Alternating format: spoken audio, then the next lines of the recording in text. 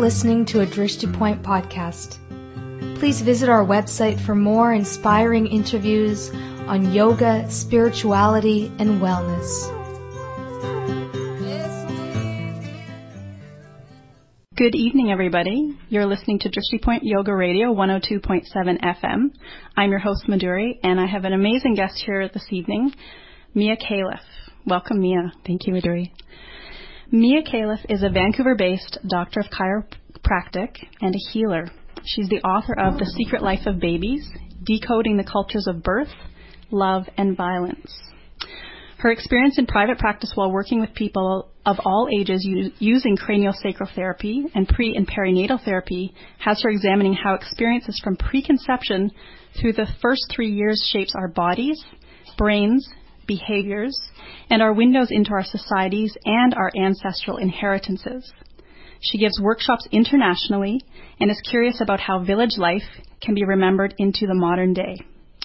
Mia is also a lifetime member of the Association of Pre- and Perinatal Psychology and Health. Our topic today, our jumping point and our springboard is from consciousness to form. And Mia, I'd love to just hear a little bit more about your own personal journey and how and why you're practicing the way that you are today. Mm-hmm. Well, when I was a kid, I was an athlete and a dancer and got injured quite a bit. My mom was involved in athletics as well and teaching dance, and she had a keen interest in nutrition and alignment. So she was pointing my attention to what could be at the root of why I was always injured. And so as a young kid, 11, 12 years old, I would find myself, getting x-rays down of joints, and I was learning a lot about rehabilitation at that age. And because I became so attuned to my body, it made me curious about how bodies work. So after my athletic career ended with an injury, a rowing injury, I got really curious about how to get to the root of pain, and that led me into actually a chiropractor's office. And he convinced me that, maybe there was a root to pain that was also emotional, and I'd never given that thought before. So at 19 years old, it was like a light turned on in my being that there's more to the story than the physical. And it whet my appetite to learn more, so I decided I wanted to become a doctor and gain credentials so I could work with people at that level. And then what shifted? I know now you're practicing, your focus is more on craniosacral work. So what was the shift there for you? Mm-hmm.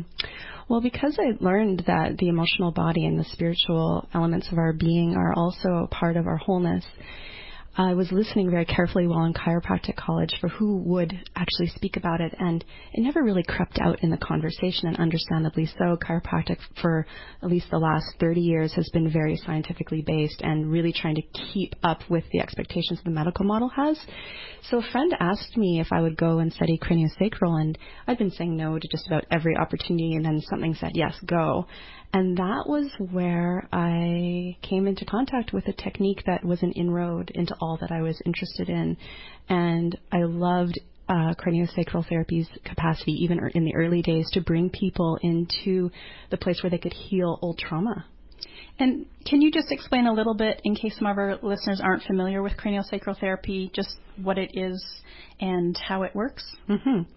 Well, for those of you who have had more than one craniosacral practitioner, you may be able to say that it's not the same depending on who's doing the work, but I would describe it as a hands-on technique, and it's designed to remove pressure from your brain, your spinal cord, and even your emotional world and spiritual world.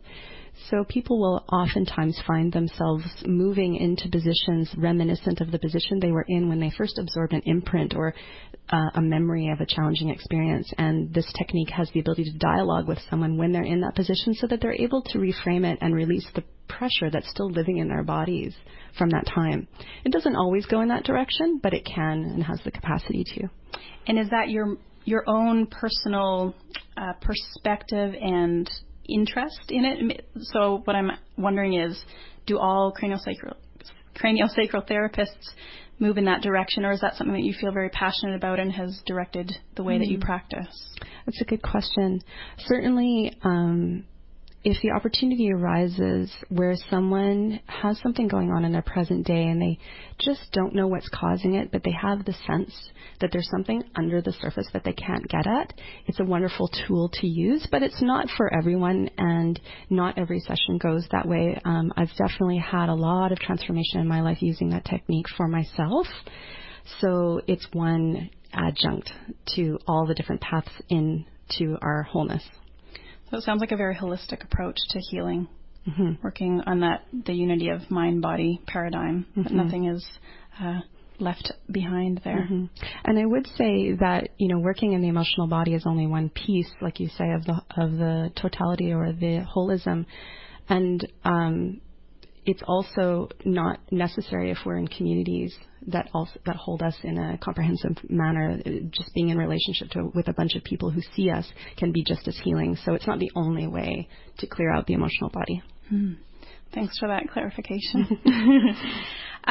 You've got this book, The Secret Life of Babies, and you've got your your craniosacral practice. And I'm curious about how the interest in babies and the focus there and this secret life apparently they have, and how it spurred your interest and where your excitement about that came from. Well, in craniosacral therapy, like I mentioned, people can often recount memories of early experiences. So people were on my table in the early years of my practice having memories of being born and their early years. And I found that quite compelling, because here were people in their 5th, 6th, 7th decades recounting aspects of their early life that were shaping their whole life. And here they were at the end able to suddenly clear some of those things out. And in 2003, I met a now teacher of mine named Ray Castellino, who practices in Santa Barbara, Ojai area in California. And he brings together several techniques, including craniosacral therapy, but has broadened it out to include pre and perinatal psychology. And pre and perinatal means before, during, and after birth, and as early as conception or even preconception. So how do those influences shape, like you mentioned at the beginning, our brains, our bodies, and our behaviors? And once I encountered his work, I knew I was done. I actually had to leave my practice because I knew this was the bar I now wanted to work at. So I took a little break until I could get my head around that huge story, how it came to be, and then returned and created a company called Emerging Families, which now tends to that aspect in culture and in our community. So it sounds like a very powerful and pivotal thank you, teaching and teacher, and how it really shifted things. So the experience from preconception through the first years, you mentioned, shapes our bodies, our brains, and our behaviors.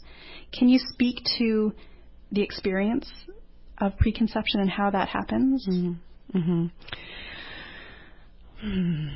It's a big story, and many spiritual traditions speak to this, like the Kabbalah, the Kabbalistic tradition, and the Vedic tradition. They all describe how there are these multiple worlds, starting at the broadest and the most connected to the oneness, and then there's differentiation as we come down through worlds. And there's no mistake in even in the Aramaic ancient Hebrew language that there's a plurality to God. It's called Elohim, multiple faces of God. And as form takes on a shape here in this planet, in this life, and being human, being plant, being animal, it's like a condensation or a precipitation of that oneness into form. And so I like to talk about something called the conception field, and a field being an organized space that matter takes on the shape of. And the climate that two people, or one person and, say, assisted reproduction, or two people and the surrounding village, the form that they take as that child enters their lives, and I mean is called in, tends to shape their sense of self, their sense of whether they matter, their sense of who they belong to. And that actually shows up in the pregnancy, in the way the pregnancy goes, and it will show up in birth and how birth plays out, and it will show up in stages of our lives. and will manifest in the architecture of our bodies, our posture, where, you may have a friend that you can recognize from blocks away coming towards you, and you say, oh, I know who it is because of that's how they walk. What you're actually seeing are the currents that have shaped them even from their time coming into form. So it's no small thing. And I actually would love to read a little something written by Jack Kornfield in his book, A Path with Heart. It talks about how deep a tradition that is of welcoming spirit into form in other traditions, if I may. Please. Okay. So it's called Song of the Spirit. There's a tribe in East Africa where true intimacy is fostered even before birth. In this tribe, the birth date of a child is not counted from the day of its physical birth or even the day of conception as in other village cultures.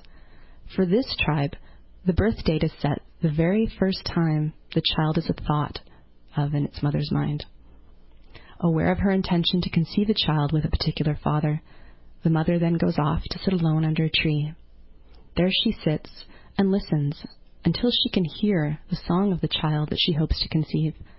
Once she has heard it, she returns to her village and teaches it to the father, so they can sing it together as they make love, inviting the child to join them. After the child is conceived, she sings the song to the baby in her womb. She then teaches it to the old women and midwives of the village, so that throughout the labor and the miraculous moment of birth, the child is greeted with its song. After birth, all the villagers learn the song of their new member and sing it to the child when she falls and hurts herself. It is sung in times of triumph, in rituals, and initiations. This song becomes a part of the marriage ceremony when the child is grown, and at the end of life, his or her loved ones will gather around the deathbed and sing this song for the last time.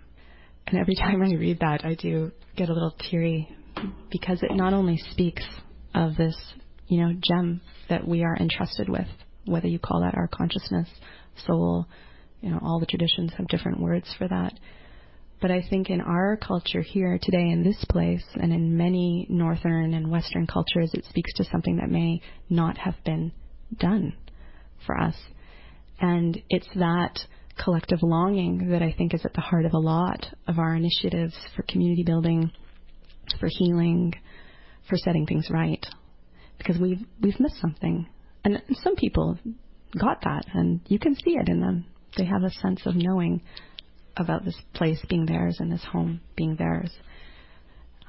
So I really appreciate this time in history where we're remembering our own Indigenous ways, maybe not the ones whose cultures are still intact, but that we have it within us to remember how to do this. And that's the bigger story of what Emerging Families is to get behind that kind of remembering that really stewards consciousness into form and throughout life, even to the deathbed with that song. And that song and that story, it makes me question or curious about whether the mother is calling in the spirit or the consciousness or the soul of that child, or is the child being called in, or is it a two-way street? Is there some communication going on? What is your belief or take on how consciousness comes into form as far as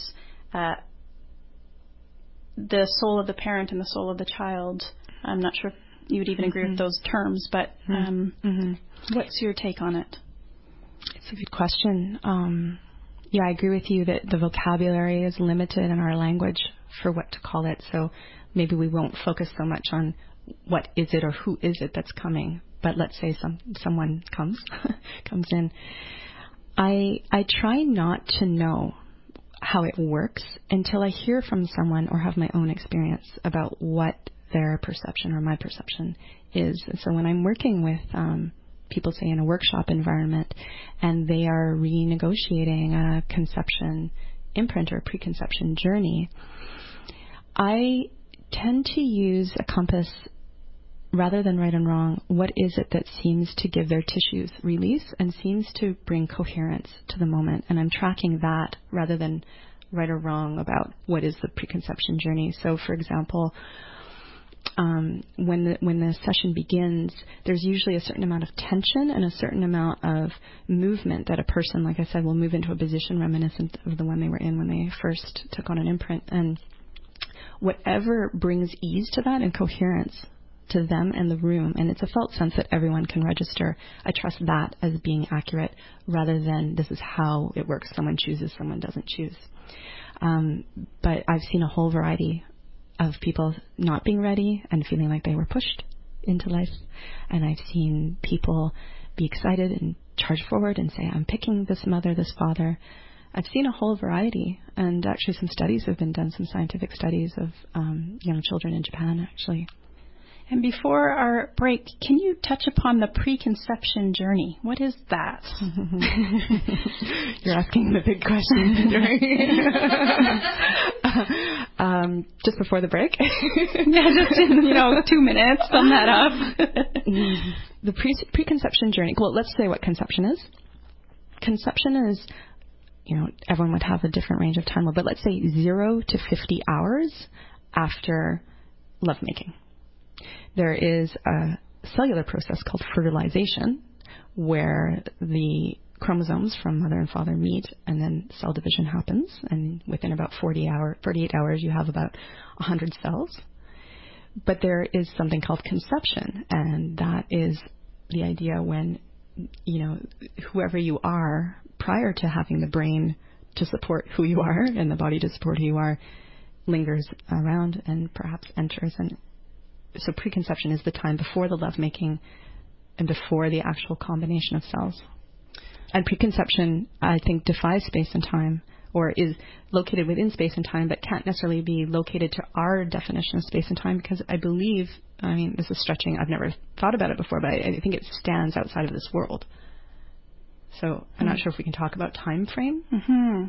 Well, thanks, and we'll let our listeners contemplate that. You're listening to CFRO, Vancouver Co-op Radio, 102.7 FM, Drishti Point Yoga Radio. I'm your host, Madhuri, and I'm here with Mia Califf. Before the break, Mia and I were touching upon the topic of bringing consciousness to form. And in your book, Mia, The Secret Life of Babies, I know that you talk about and expand upon 4 principles. And I'm wondering if you could tell us what those principles are and elaborate on them. The first one being babies remember their experiences. Mm-hmm. Well, for a lot of people, when they start doing healing work, they have a hard time trusting what's at the root of what they come to. And we're in a culture where there are a lot of there's a lot of a habit of giving away our authority and our own intuition, and it's difficult to trust ourselves. So I felt it was important to get into that controversy about memory, because there is a lot of conversation about, well, how would I trust, that, I'm having this memory of being 3 years old, let alone an infant birth, because, we're not taught that we have memory prior to the time we're verbal. There seems to be a connection between words and memory, and that words authenticate memory. And because I've been around it so much and seen so many people go through pre-verbal experiences that they remember, and the memory itself is in the body, it's in the position, it's in the emotion. Sometimes it's wordless. I felt it was important to speak to that. So there is this concept around memory. There's 2 different kinds of memory. So when I say babies remember their experiences, I don't mean the kind of continuous memory where you say, oh yeah, I remember the time I bumped my knee and so-and-so was there and I went to the hospital or had stitches. That's called continuous memory or explicit memory. And in, neuroscience these days, they're talking about discontinuous memory or implicit memory, which is really a body-centered memory that may or may not have clear sequences to it and words. So it's important to include that in the conversation around this work so that we give credence to babies who do remember their experiences.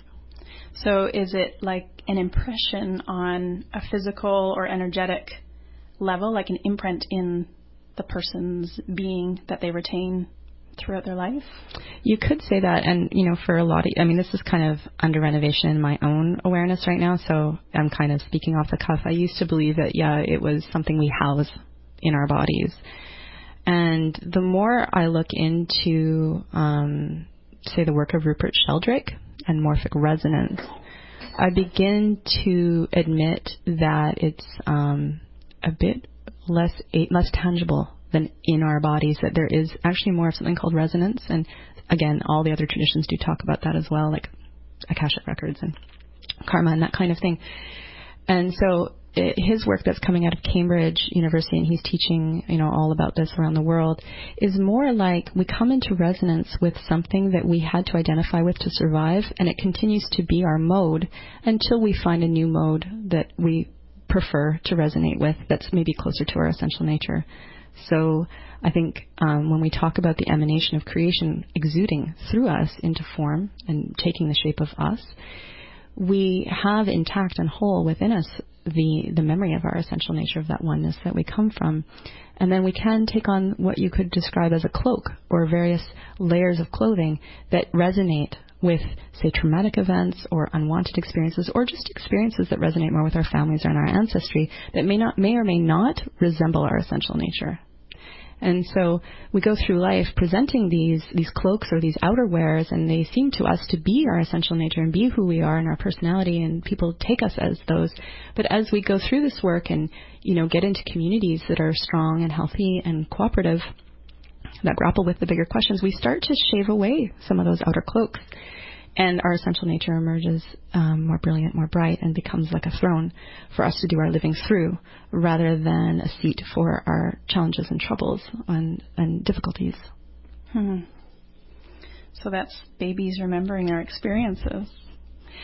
It's really, I find it fascinating, and I've heard before that the period of time between maybe it's even earlier than birth, conception, until the age of 7 is very paramount in the development of a child's understanding of who they are in the world, their belief systems, what they believe about themselves.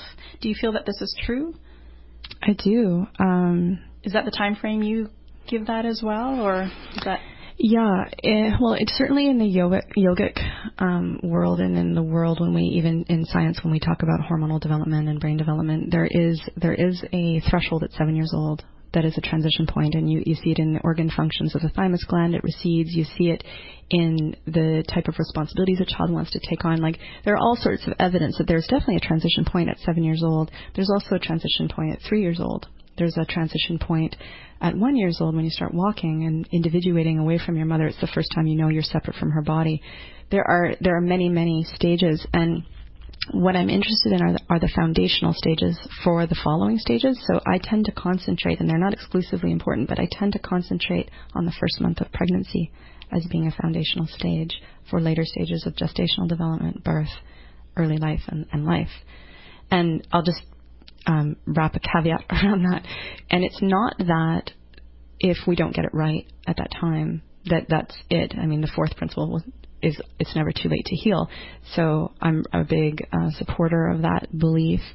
And rather than being the only time we're imprinted, I would say that the early period, up to 7 years, but certainly that first stage of pregnancy is and gestation and birth are actually a window through which to watch the myths and patterns, not only of our lives, but our families' lives and our grandparents' lives and our ancestors' lives. There seems to be a lens that amplifies a bigger field, a bigger story that shows up. And if we have a listening for it, we're able to differentiate maybe more information than only how to carry this child.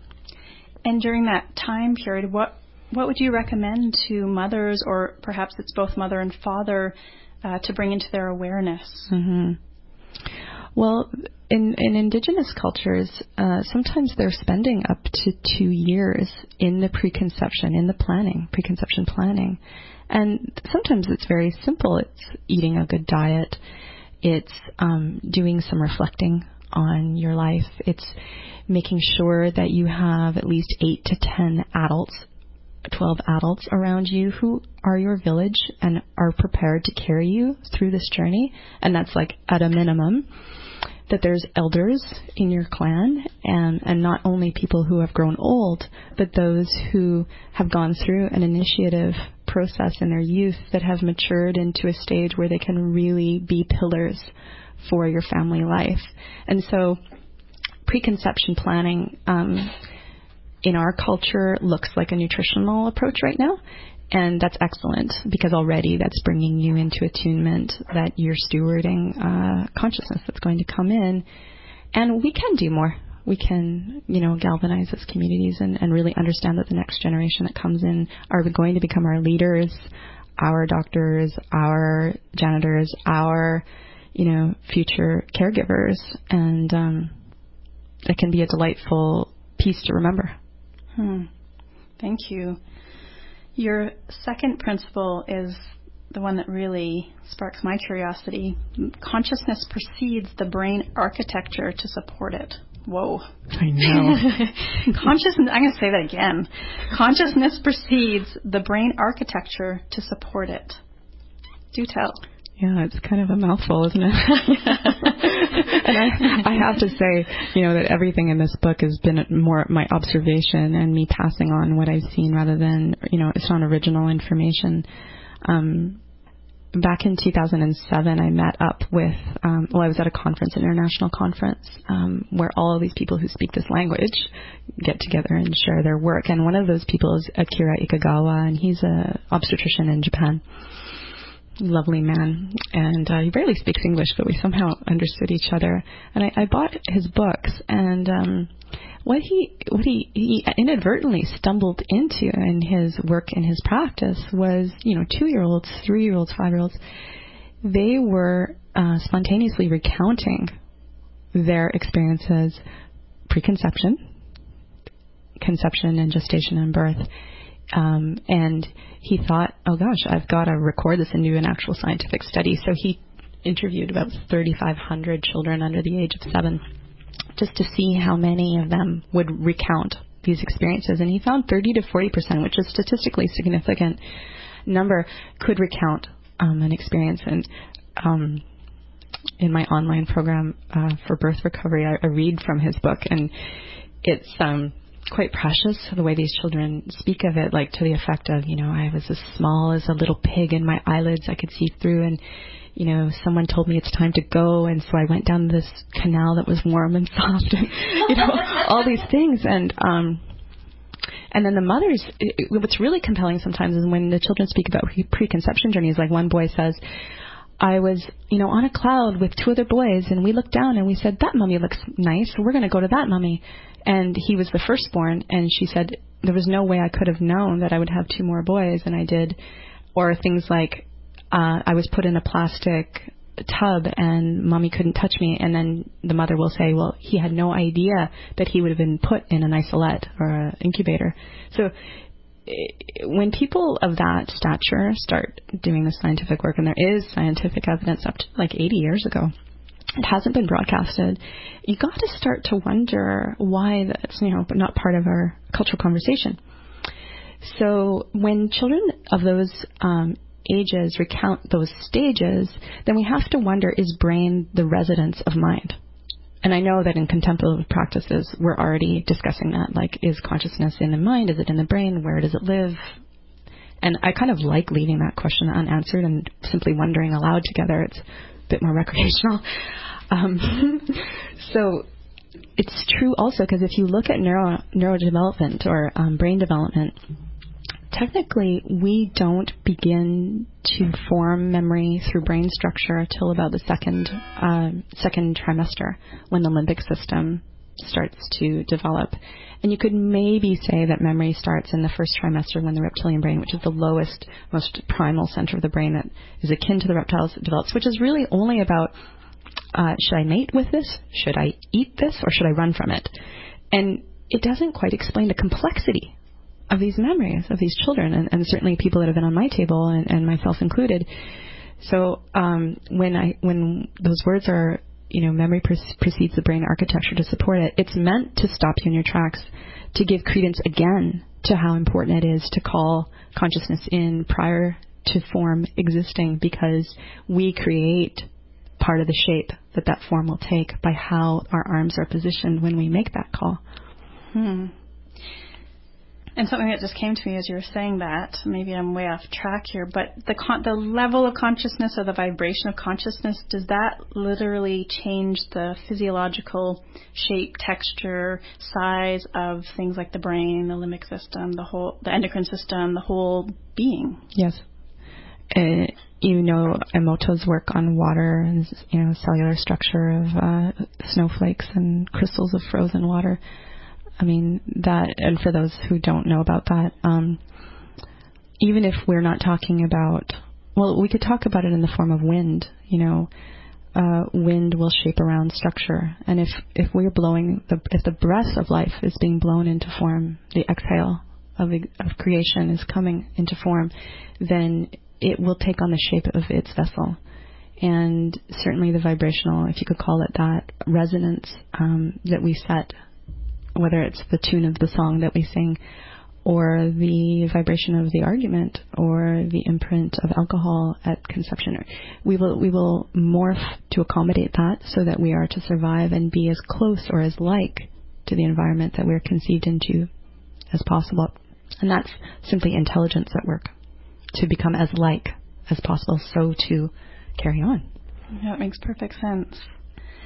Let's pause there. We've been through the first two principles. Welcome back to CFRO 102.7, Vancouver Co-op Radio Show, Drishti Point Yoga Radio. I'm your host, Madhuri, and I'm here with Mia Califf this evening talking about the topic of consciousness to form. Obviously, this is an immense topic, and we're touching upon some of what has been birthed out of Mia's book, The Secret Life of Babies. And before the break, Mia was talking about two of her principles from the book, and I just wanted to follow up and hear about the last two. The next one I love, babies are the barometer. Mm-hmm. Barometer of what? Yeah. Well, I started, after getting inspired to write this book in 2007, I was at a conference and everyone said, well, why are we such a small group in the world that knows about the importance of the pre- and perinatal period, and what are you going to do about it? So I thought, well, I'll do something. And it turned out a few months later I started writing this book. And so what I did was I looked at a lot of the research and the pioneers who have come before me, and I think this one piece of information sort of speaks to this principle the best. And there's a psychohistorian, his name is Lloyd Demouse, and he did a lot of reviewing of history, and he looked at some of the pre- and perinatal themes in wartime.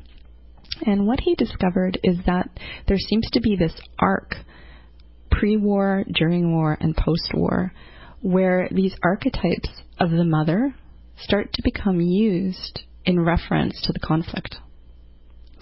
So he would say, or let's say when Saddam Hussein was hot on the press, and they would talk about this being the mother of all battles, or they were cartoons of him dressed up or pictured as a pregnant mummy with a bomb. And he was suggesting that maybe societies recount collectively their own pre- and perinatal experiences when we go into societal and larger scope experiences like war. Now, it's a very small way to put that statement. I mean, that could be several books in itself, and maybe, but not necessarily by me. But what I've been looking at is how we as people inherit not only our habits personally, but we inherit them culturally. So another example would be a lot of this continent is founded on individuation from quote-unquote the motherland. How many people's people arrived here and separated from the motherland, left behind family, left behind their faith, some of their customs, and forged a new way that found them independent of some of those roots. Now, it wasn't the first time in history that migration has happened. That's a current that's been alive for thousands and thousands of years. In fact, we used to be semi-nomadic. But there was a time where movement was a part of nature and was a part of following the land, following the animals, and moving in a pattern before pre-agrarian. But then when we started becoming reliant on agriculture and we had to keep things fixed because we were reliant on being in one place, suddenly we ran into more conflicts. We wanted the weather to stay the same. We couldn't take disasters the same way. Our capacities for change changed. And what you see at that time in history is also the first evidence of war and the first evidence of violence. And so I've been really curious about how babies today are emissaries not only of their own health, not only of their parents and what their parents have to say even to grieve, but all the things that have never been spoken in a family, in an ancestry, and in a people. And not that all the responsibility is on the baby to fix that, certainly not at all, but they're a clear canvas upon which to watch these currents that have been inherited over many, many, many years. And if we learn to decode their language, I feel that we're going to have a handhold into how to be resilient here on this planet and sustainable in the way that the ecological movement would wish for us. And how many generations do you think we're holding on to as babies coming into this world? Does it go back only so far, or is it infinite? I don't have the answer. You don't? I'm so sorry. I brought you here for the answer. Have me back next year. I'll look into it. In my practice, I have seen, let's say, the ungrieved tears of 2 or 3 generations. So ancestors as far back as the ones we have names for. But I don't know if there's any way for me in my limited humanness to tell just how large the lineage is that we inherit. All I know is that when people go to do their own healing work or transformational work, they find it very challenging and it's slow. And I think anyone in progressive culture would say, why is it so hard? I suspect this is part of why, is this is old. And I think we need to be a bit, not easy on ourselves, but compassionate, that it's not meant to be in one fell swoop or on our shoulders exclusively, that we're in a process, in a spiral of moving towards something that's drawing us. And here we are today. These are our dilemmas, and they're unique to this time, and some of them are quite old. And so here we are as adults, and our mother didn't sing the right birth song, and we didn't get the proper delivery and all of that. So is there any hope left? Yeah, it's funny. It's not funny. One time I was in a postnatal group and I was talking to about 20 moms and their babies, and I started talking about, the influences that certain emotional states would have on babies during gestation. And this was early on. I was pretty green. And one mom was furious and went running out of the room crying. And I do like to say, this is not about having done it wrong. This is, and what I've seen is it is never too late to get even experiences that you may have missed. So, for example, in my practice, I work with a lot of families who have just come out of a birth that was less than desirable for them. So they've had a lot of birth interventions where chemicals were used, anesthetics and instruments, and maybe even cesarean, which is surgery to remove the baby. And mother's enormous heartbreak is in that they didn't get to birth at home or whatever they wanted to do. And there's some shock left over from the surgical experience and the speed with which those transitions usually take place. And I didn't know this happened until I started doing this work. But you get people into a safe and slowed down environment. Birth, no matter where it was interrupted, will pick up where it was interrupted and complete. And so mothers will have contractions again. Babies will start moving as though they're going down the birth canal. They'll revisit the places where the interruptions happened. They'll cry and let you know what it was like. Mothers will have tears, and it finishes. So that essential nature that is born to us and breathed into us persists in a way that leads us home to that wholeness. And it isn't rocket science at all. You don't need, a PhD to figure out how to get back home to that place. But I think it's these qualities of slowness, compassion, and this very intimate listening for what's in the spaces in between what we're taught that can allow that circle to start moving back towards itself and complete.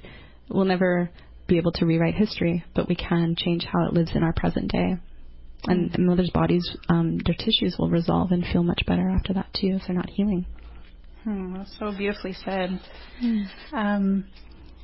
I know that in your work as an individual healer, you're also very involved in community, and that's very important to you in your life. And I'm curious as to how or what role does your work, your individual work, play out in a larger context, in the context of the village community, environmentally perhaps, or globally? Yeah, thank you for asking that. It is close to my heart. I think that as someone who's been working in healthcare for 15 years, I've been wondering, how can we do this better? Or how can we save money, time, and make this a more joyous experience? Because healing seems to be a lot about loss and about difficulty, and there's a lot of isolation in it. And it doesn't make sense to me when we're built to be pack animals and, social animals. And I see a lot of mothers walking around by themselves with their babies. And I know just from reading history and even the way I grew up that there's a way where we can all be together and share responsibility. And so I've thought a lot about what role does, whole families play in whole villages and whole communities. And, the more I look into it and the more I learn from some of my teachers, it seems that there are a handful of pillars in village life that we must tend to. And so one of them is child making, child bringing. Another is initiation of youth and, kind of in a way, just, even though it sounds harsh, killing off the sense of I'm at the center of my universe, so that a child can then grow up to become responsible and eventually an elder in the community. So elderhood is another pillar. And the way we die is another rite of passage or very important offering, if you can imagine it, that we make back to the life that gives us life.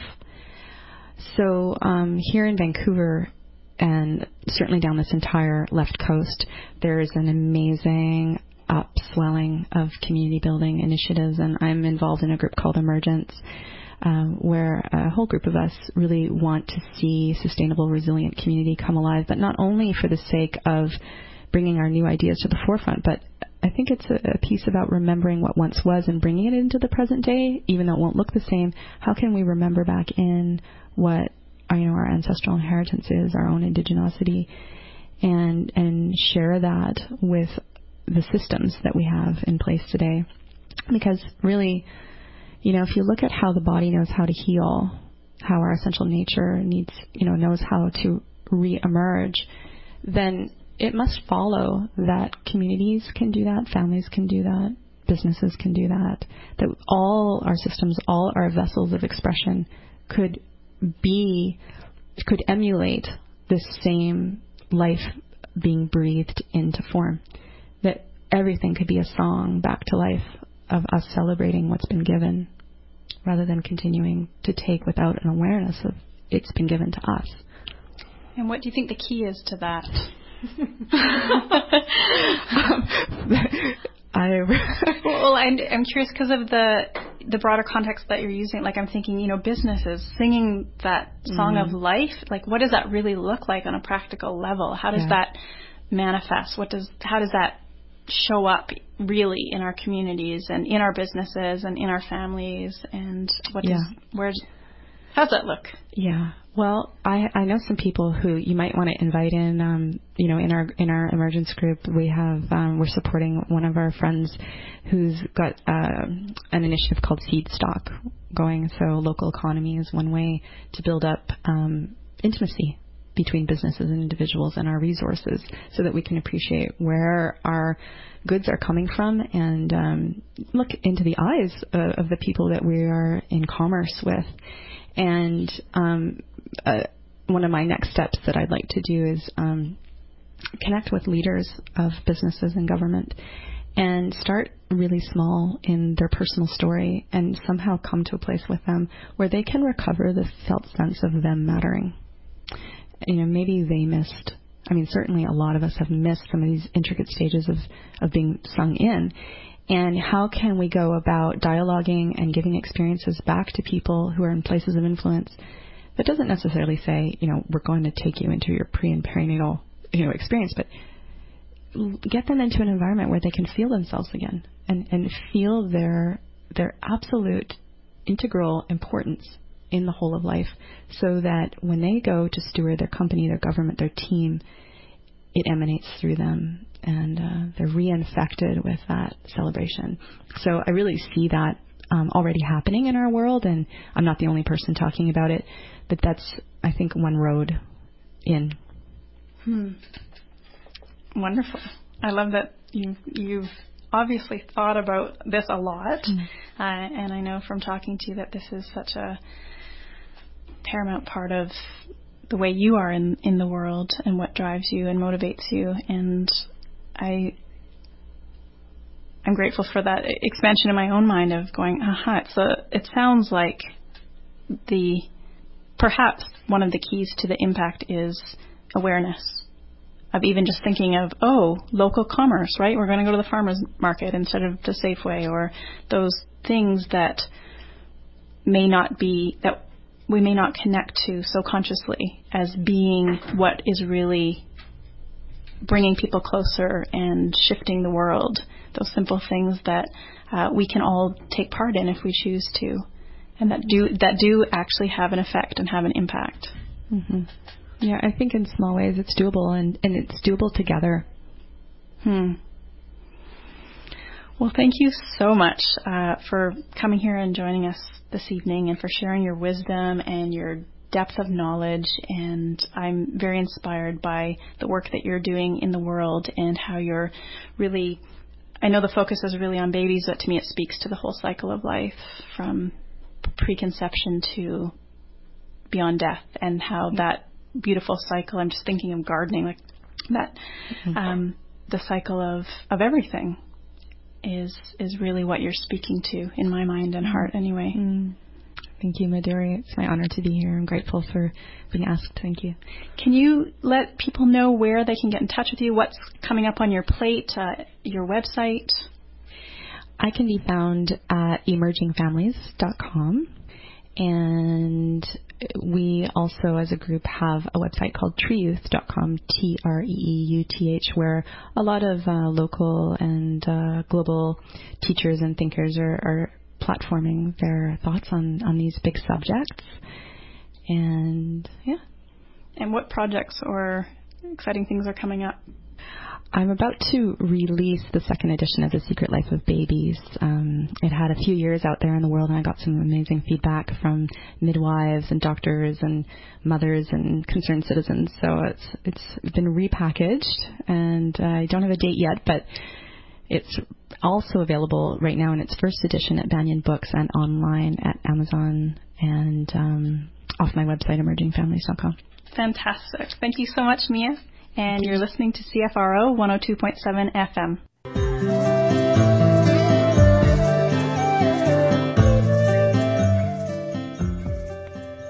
Thank you for listening to Drishti Point. We dedicate our efforts to the health and happiness of our listeners, and for the health and happiness of all living beings.